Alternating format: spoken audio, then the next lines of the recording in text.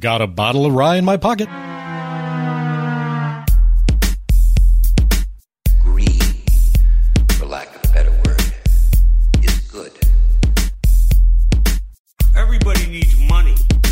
That's why they call it money. Well, it's no trick to make a lot of money. All you want is to make a lot of money. Hey everybody, welcome to Offbeat Wall Street. Every week we hover in the shadows down the dark alleys of the financial markets to bring you all the investing clues you need. That's right, gang, this week another case has spiraled out of control. The big mystery on Wall Street has been whether the Federal Reserve is going to raise interest rates at its June meeting. We've been sifting through the clues for weeks, and we've looked through the minutes of the last meeting. We picked apart speeches from Fed members. We've dissected the most obscure economic measures, and, well, we finally got the smoking gun this week, and it looks like the answer is a big, fat, resounding hell no! Well, but like any good Raymond Chandler story, one good mystery leads to another.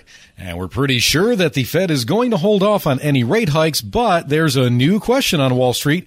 Is the economy headed for a big sleep? Welcome to the Who Killed the Chauffeur episode of Offbeat Wall Street. He hopes you didn't involve yourself too deeply. You tell him it was no fault of yours? No. He asked me to give you a check. I don't need any money yet. He considers the case closed. Oh? It is, isn't it? All right, the government released a shockingly bad jobs report Friday. This was disheartening for a large number of investors, but it did give a certain part of the market a perverse pleasure, you could say. The fact that the economy may be tanking probably took a rate hike off the table for now.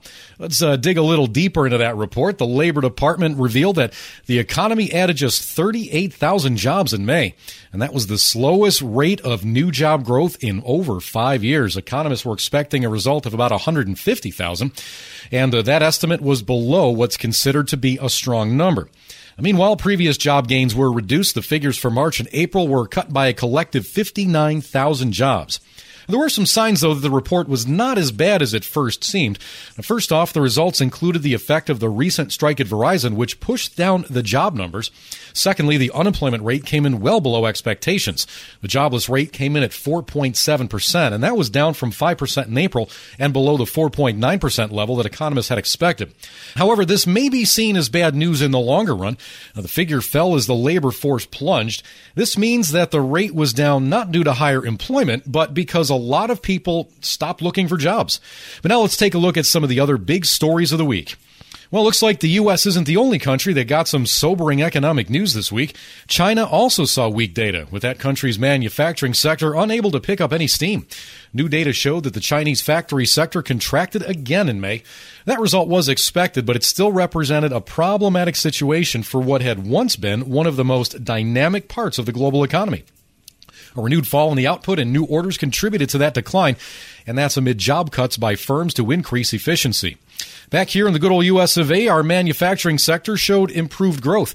The latest reading from the Institute for Supply Management said that its Purchasing Managers Index showed faster growth in the nation's factories. That was a pleasant surprise to economists who had been looking for a slowdown or even possibly a dip into outright contraction.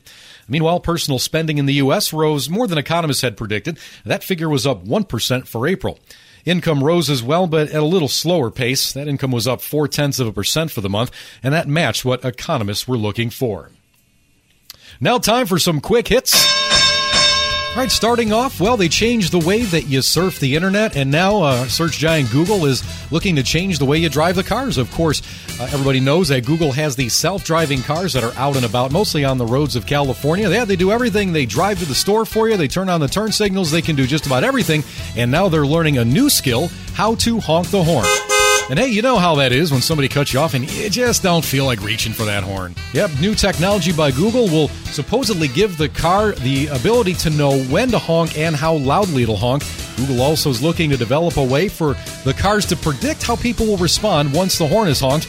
Well, hey, you don't need fancy technology for that. It sounds kind of like this. Hell no! And in related news, it looks like Google is also working on robotic hand gestures. Okay, and the next thing. You know how your mom always told you to save all your pennies? Well, that advice came into play for a guy from Texas who decided to pay for a $212 parking ticket entirely in pennies. 22,000 of them, as a matter of fact.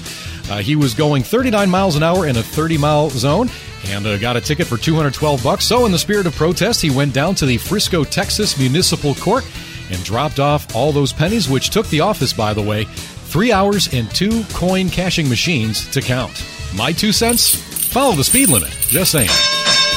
All right, those are your quick hits. Let's pick ourselves up off the floor, dust off, and see what else we got going on here. Well, we still got a week to go until the next Fed meeting. That starts on June 14th with the decision on interest rates set to be announced the following day. Well, that would be the 15th, of course. The jobs report has changed the complexion for the rate meeting.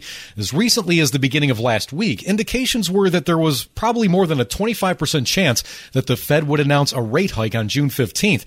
That put a lot of uncertainty into the result of the meeting. However, the new jobs report changed all of that. Now the markets are indicating just a 4% chance that the Fed will raise rates this month. Now this moves the focus from the rate decision to the Fed's view of the economy.